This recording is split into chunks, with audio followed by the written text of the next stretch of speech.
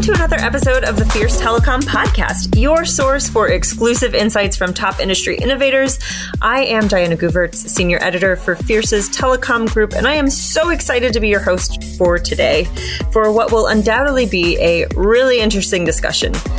With us today, we have the CEO and CTO of Florida-based fiber provider Wire3 Communications, Jay Ramachandran and Jason Schreiber. Welcome to the show. Hi, Diana. Thank you. Hi, Diana. Thank you for having us on. So let's kick things off with a little bit of background. Who is Wire3? What are you doing? And where are you doing it? Jay, maybe do you want to start? Wire3 is a fiber-to-the-home provider founded by a group of telecom executives with experience in the space, including Jason and I. We are based here in Daytona Beach, although we also have employees in Michigan, like Jason, and in Rochester, New York, where I spend some time.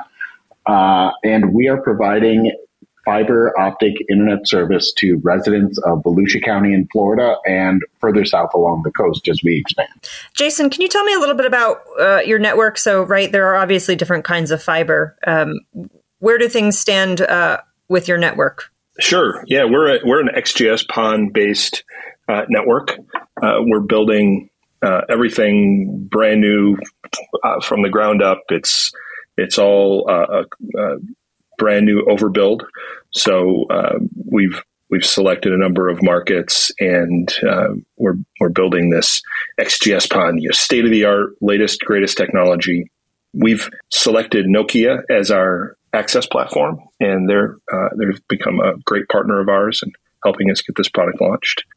And all of our markets are served by the Nokia platform, and the middle mile sections that interconnect all of our markets are native MPLS based transport with IP peering in two cities, in Jacksonville and Miami. We have data centers in both those locations that we locate our core routers. That's Nokia's platform with the Quillion chipset? I believe so. Yes, it's their latest technology, and really not only is it an XGS based access network, we're really leveraging their automation and integration platform called Altiplano. And really at the core of everything we're doing is utilizing a web services orchestrator in order to allow all of our systems, various systems, from billing to all the way from the ONT to the customer service. Everything is integrated and tied together using web services and microservices. And automation not only creates efficiency, but it empowers our people to really to create a better customer experience.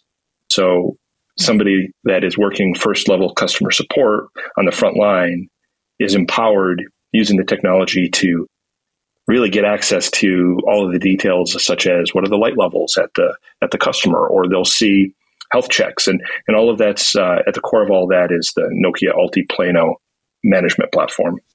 Okay. Yeah, we'll get into a little bit of that customer differentiation that you mentioned in just a little bit. I'm curious, is one of the reasons that you chose Nokia's platform the upgradability of it, right? So for those not in the know, Nokia offers a platform that is not only XGS-PON, but is upgradable to 25G in the future.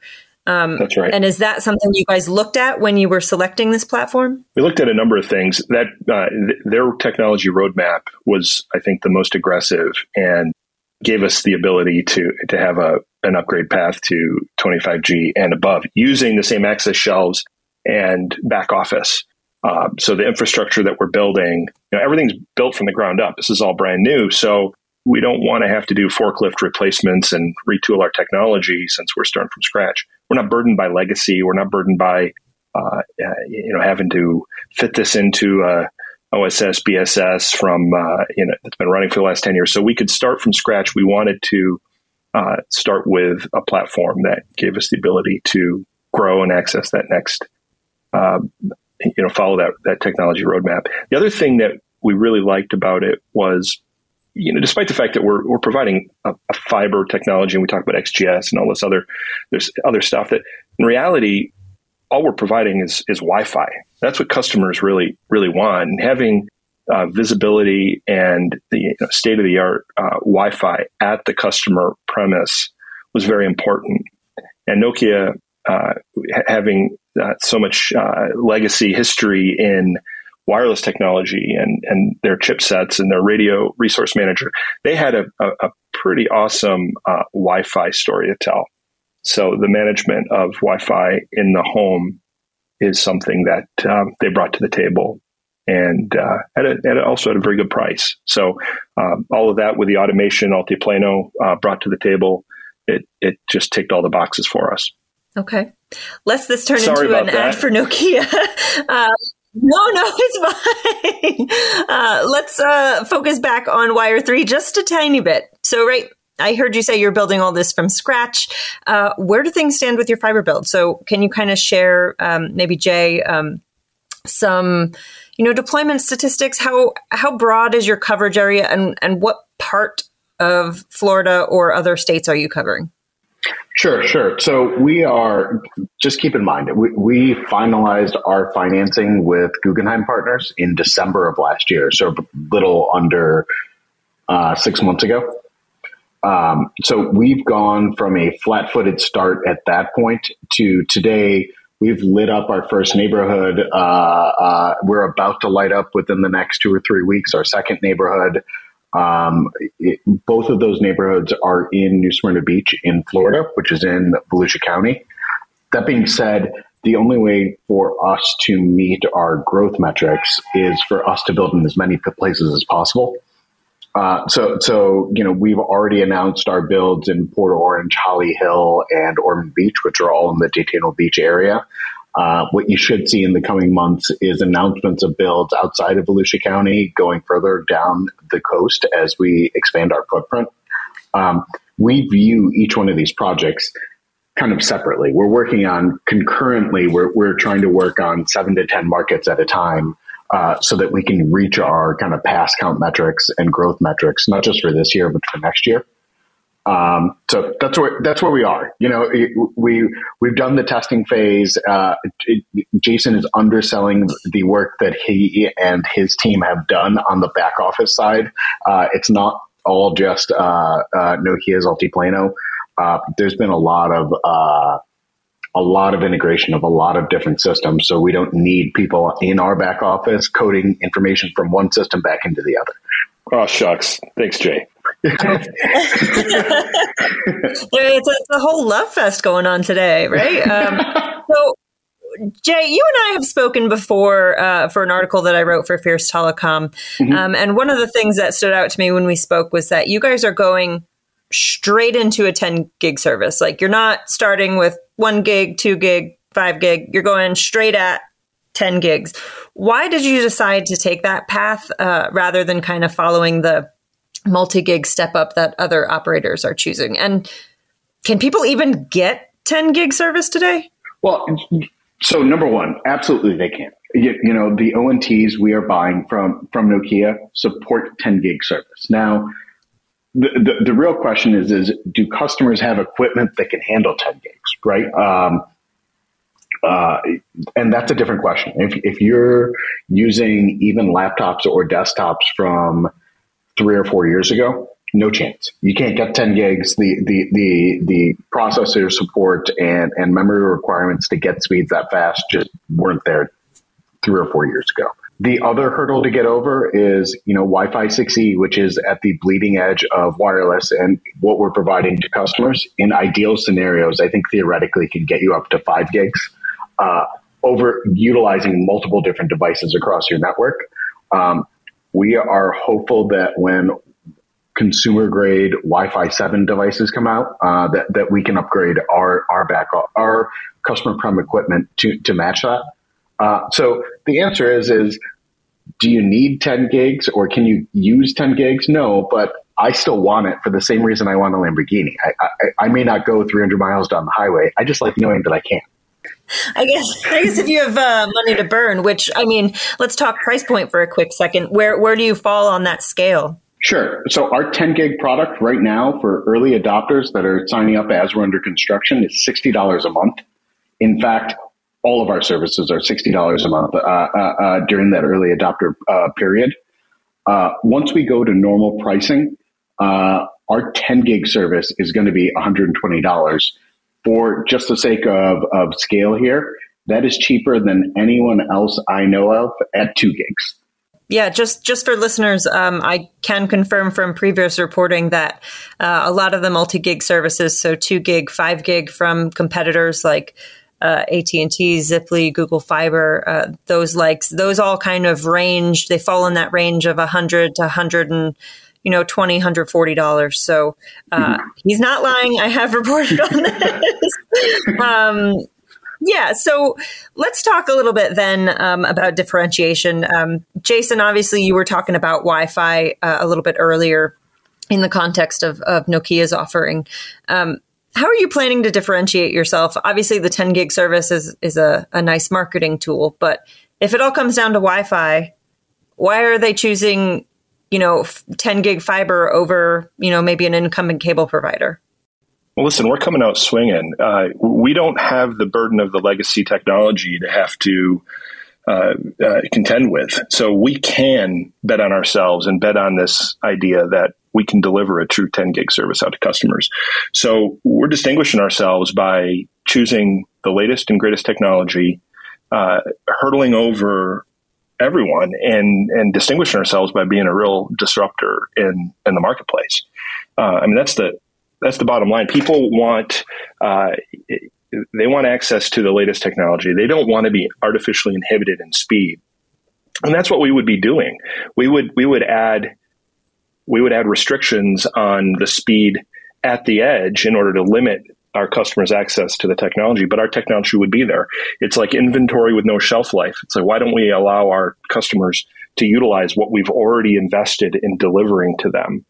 We're not overlaying 10 gig in a few areas only where there's demand for 10 gig. We're only delivering 10 gig. We're not delivering a slower GPON speed.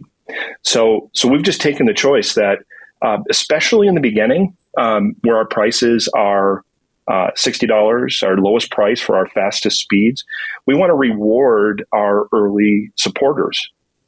If you're an early adopter on our network, you helped us become successful, which I'm predicting our success, of course, then we're rewarding you by giving you access to the highest speed at the lowest price. Otherwise, all we'd be doing is artificially inhibiting their speed. So while a computer that is a few years old might not individually be able to obtain full 10 gig speedtest.net test results, our network will support delivering as much bandwidth as they can consume. And that's really our objective, is just come out swinging, give people access to an uncapped experience. And we think that's the major differentiator. As far as Wi-Fi is concerned, I hate to say it, but in my experience, across multiple ISPs and multiple fiber networks, oftentimes I hear reports from our field service techs and our installers. They come back from appointments where we're replacing a cable service, and the number one problem, the cable service may have been fine. The customer was not happy with the service they had, but it was because their Wi-Fi was experiencing interference with a neighboring device, or maybe they didn't have a modernized router, so they couldn't get access to all the bandwidth that the cable, any technology, whether it's fiber cable or DSL, could have delivered. And so what we see is that having access, providing a managed Wi-Fi experience for no additional price. We include the Wi-Fi with our service. You can turn it off and you can provide your own router if you want, but we don't charge extra for the technology that we install. We know that the experience, the customer experience, is so important, and that the Wi-Fi is such a critical element of that we provide that with our service, and we manage that, we monitor it. The radio resource manager from Nokia and our back office technology that allows us to get visibility into the performance of that Wi-Fi allows us to, we believe, create a superior customer experience holistically throughout the home. And I think those are our major differentiators. Yeah, Jason, to your point about Wi-Fi being an issue for some consumers, I think this is something ISPs broadly are starting to pay more attention to. I think we just heard Charter talk about it at an investor conference, that they're kind of putting more focus on that. And I know several other folks, I think AT&T a while back kind of talked about the importance of boosting the in-home experience, not just delivering the network capabilities, but also that, to your point, the in-home Wi-Fi needs to deliver what the network is capable of, right? That's right. Otherwise, there's no point. That's exactly right. Okay. So quick couple follow-up questions, and I want to change directions just a little bit. So on the 10 gig service, what kind of uptake are you seeing? And also, Jay, when we spoke, did you say you were going door to door? Talk to me a little bit about how you're getting customers with, probably a lot less name recognition than the incumbents in the area. Sure. So I can talk a little bit about both those points. On the 10 gig uptake, and I'm cognizant that this is probably because all the speeds are the same price. So why wouldn't you pick the fastest one? Right. 99%, maybe even higher of the people that have signed up to our service so far, including people that, have signed up and we haven't delivered service yet, are picking the 10 gig speed. Do you expect that to change as the pricing kind of shifts into that tiered structure once the promotion rolls off? I think so. I think people will slide, maybe not all the way down to our 300 meg service, but certainly to our gig or 2.5 gig service, which are at more kind of sub $100 monthly price points. That being said, I still think at least a somewhat noticeable percentage of our customers are going to experience the 10 gig service, love it, and stick with it. Right. And just, for listeners, 10 gig is not all just going to one device, right? To Jason's earlier point, it's as much as you can consume, and that would be across all devices, correct? That's exactly right. Correct. Okay. And then, Jay, talk to me a little bit about your marketing efforts and the name recognition point. We are efforting and buying our way into name recognition in the communities that we're in. What does that mean? Obviously, it's 2022. We're doing a lot of digital marketing, a lot of social media marketing, a lot of digital referral programs. So right now, if one of our customers refers a friend, they get a free month of service from us. And that's been fairly popular. In addition to that, I sometimes feel like the chief, not the chief executive officer, just the chief cheerleader. What I mean by that is, I'll tell you just this week. This was my schedule this week. We had 2 live in-person customer meet and greet events that we had about 50 to 100 people show up at. I brought my 18-year-old son here. He has been going door to door, putting up door knockers in a neighborhood we're about to start construction on. I've gone door to door, meeting with people. Kevin, Aubrey, our director of marketing, has gone door to door, meeting with people.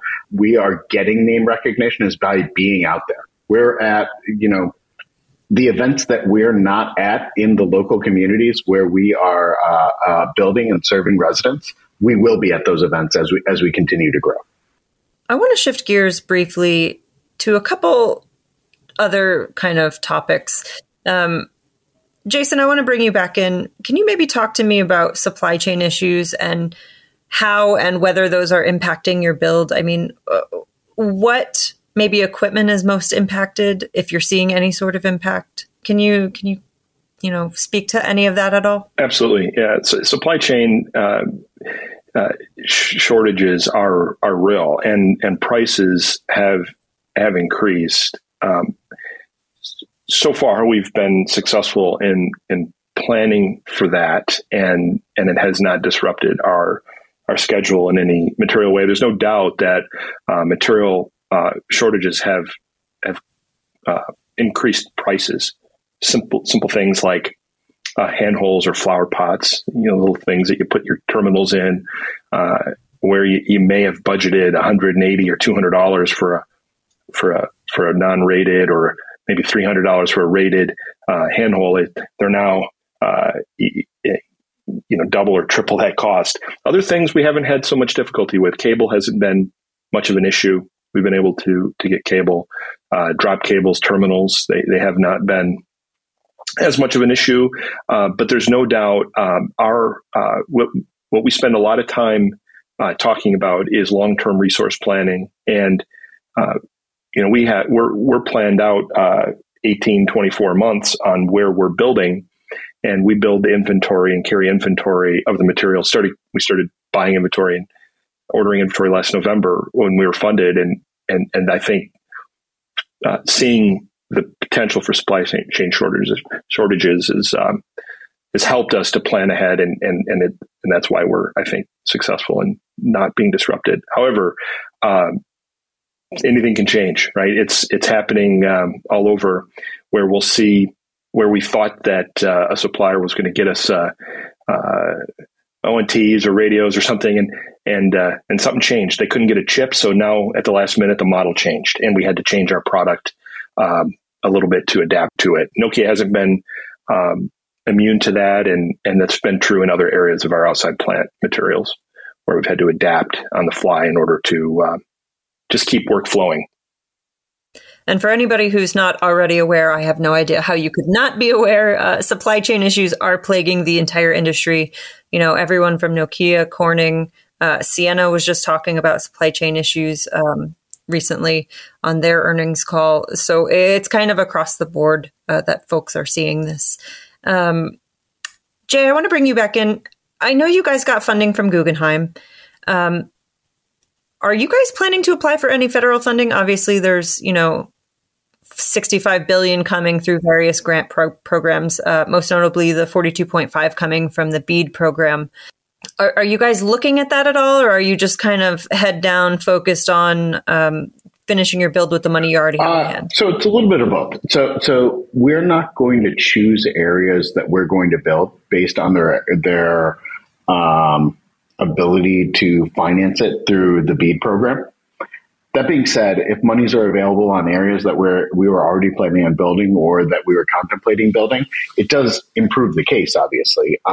So we're investigating that as more information comes out on exactly what areas within our footprint would apply for that, or where the BEAD funding would be applicable.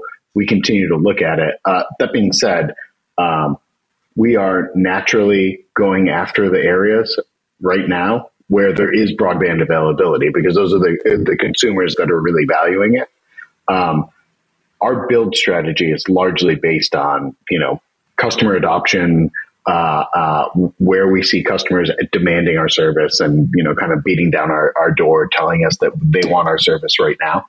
and so the BEAD funding doesn't really change that. Okay. Because just for clarity, BEAD funding is going to be going towards making sure all unserved areas are served first, and then unserved on top of that. Those are the priorities for BEAD. Jay and Jason, I don't know if either of you have any thoughts on this. Some folks have been kind of throwing off comments in investor conferences and earnings calls that, all these fiber players like yourselves are springing up around the country because of all the funding that's available, both federally and from private investors like you secured. And they basically kind of wrote you guys off. They said, in a couple of years, these guys are all going to get rolled up and disappear. We'll roll them up, and I'm wondering if you guys have any response to that. I mean, you're the first person. Can I be even more snarky than Jason for a second? That's exactly what I would say if I was in their position, knowing that I can't provide what the other, more smaller, independent fiber to the home providers are providing, right? I don't think we're going to be the last fiber to the home provider providing very fast home internet service for a price point that maybe, a Fortune 50 company couldn't compete with. And so, of course, I would say, yeah, it's a flash in the pan. They are raising capital predicated on federal funding. Our business plan is fully funded without federal funding. That would be the cherry on top in areas where it's applicable, but we don't need it to execute on our business plan. Listen, I've been in this business a long time now, across 3 fiber to the home providers, and prior to that, a competitive overbuilder. The reason we exist, and the reason why you're seeing such fracturing in this space, is because the incumbent providers have just failed to serve the market properly. They're not serving the market demands. We exist because there's a market need for it, and we're here to serve it. And we've done it. I've done it a couple times, and I intend to continue to do it. Will there be a roll-up? It seems inevitable in any majorly fractured industry. There's going to be some winners and losers, and the stronger players might buy the little players. It doesn't mean that there's any material change to the service that's being provided. The service that we are building is in high demand. It's needed by the consumer. It's needed in places that have been ignored for too long. People deserve this, and it's what they want. And they're flocking to us, and because of it. So I think we'll be rewarded for that. Got you guys fired up with that question. Last one, and before we leave it for the day, what's your 2-year, 5-year plan? Besides world domination, no, I'm just kidding. I'm just kidding. Listen, we want to serve as many residents along the Florida coast as we can in the time that in the next 4 years, right? So what does that mean? There are in communities that we're targeting right now, there's approximately 1 million homes. We want to serve as many of those 1 million homes as we can. As soon as we reach saturation there, I don't know what we're going to do next. I haven't thought that far ahead, right? At this time last year, Wire 3 wasn't a real company, other than, in Jason and my mind. So planning 4 years, past 4 years is a little bit difficult. I do know what our goal is right now, but it would be foolish to tell you what our internal goals are, because you guys would probably laugh at us. But rest assured, we're pretty aggressive. I can tell you what our future goals what our future products will include is increased emphasis on chasing the consumer demand. You're seeing an increase in different technologies that leverage fiber. We're going to continue to. We have a product roadmap and a roadmap that for developing our services that will.